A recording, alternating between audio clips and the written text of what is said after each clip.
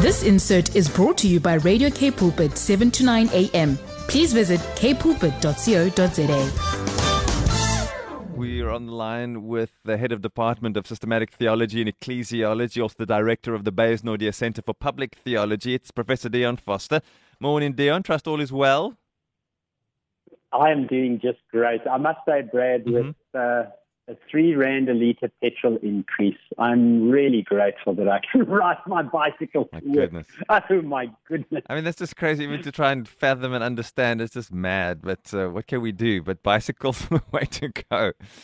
The Lord will provide, Brad. The Lord will provide. Amen to that. We have a quick question for you before we get into your clean versus unclean living. If you don't mind, we're a bit confused here. We were talking about when God said that they wanted to go and check out Sodom and Gomorrah. And Abraham said, well, if you can find, and then he negotiated all the way down, if you can find just 10 righteous people in Sodom and Gomorrah, would you spare it?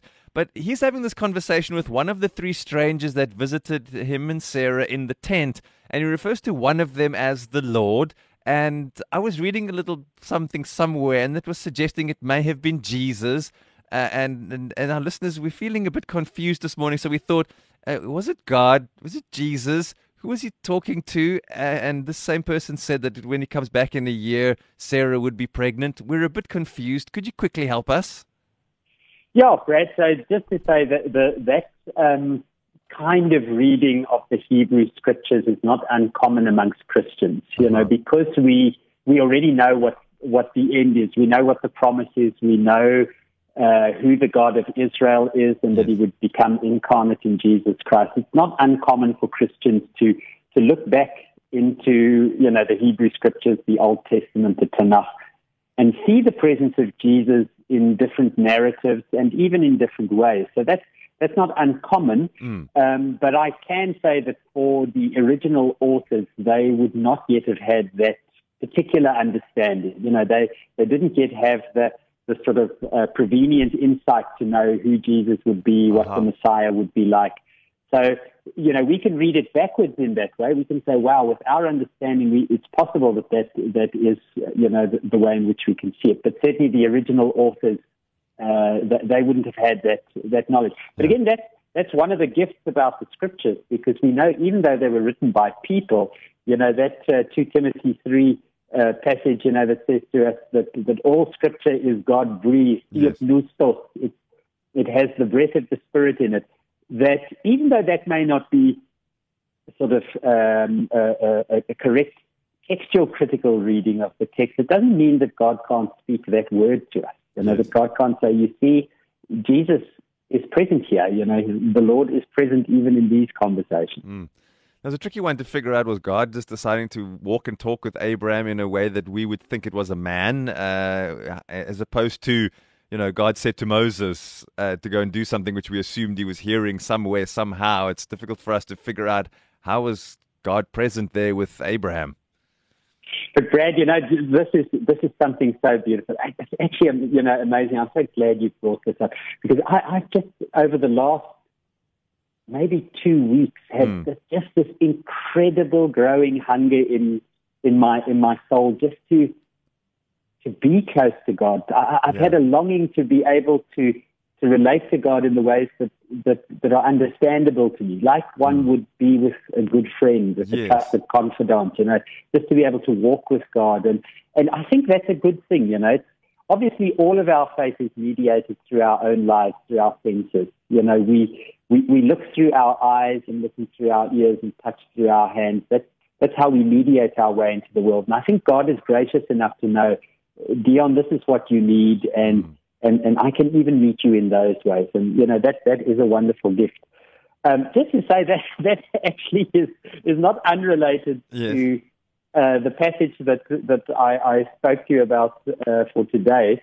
The lectionary reading for this Sunday, and our readers have heard me speaking about the lectionary before. Many of the world's churches throughout history have been using this thing called the lectionary. If you read the lectionary text, you'll read through the New Testament twice and the Old Testament once in a year. And text gets set for every day of the week and for every Sunday.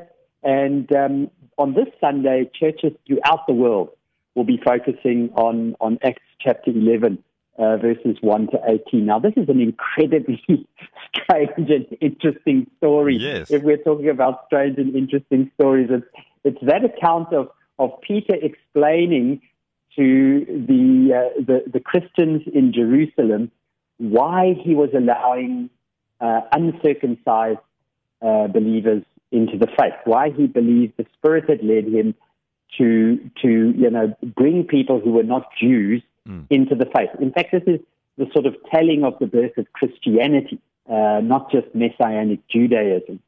And it's a very, very interesting story. Now, whenever I've read it, I've always got quite caught up in this whole thing of what is clean and unclean. There's that vision that Peter has of the sheep and all of the unclean animals, the things that were ritually unclean, impure to eat, and the Spirit says to Jesus, the Spirit says to Peter, do not call anything unclean that God has made clean. It doesn't mean that everything is clean, but if God makes something clean, it's permissible. And then, of course, the point of that is that the men from Joppa come and say, our master was praying and he said, go to this house and there you'll find a man named Peter and invite him to come. And Peter goes and preaches in his house and he and his family get saved. Yeah. But Brad, the one thing that I had never quite noticed there is Acts chapter 11, verse 12. Now, this verse, every now and then there's a verse that just hits you like a 10-ton truck. Yeah. And there's one little part of that verse where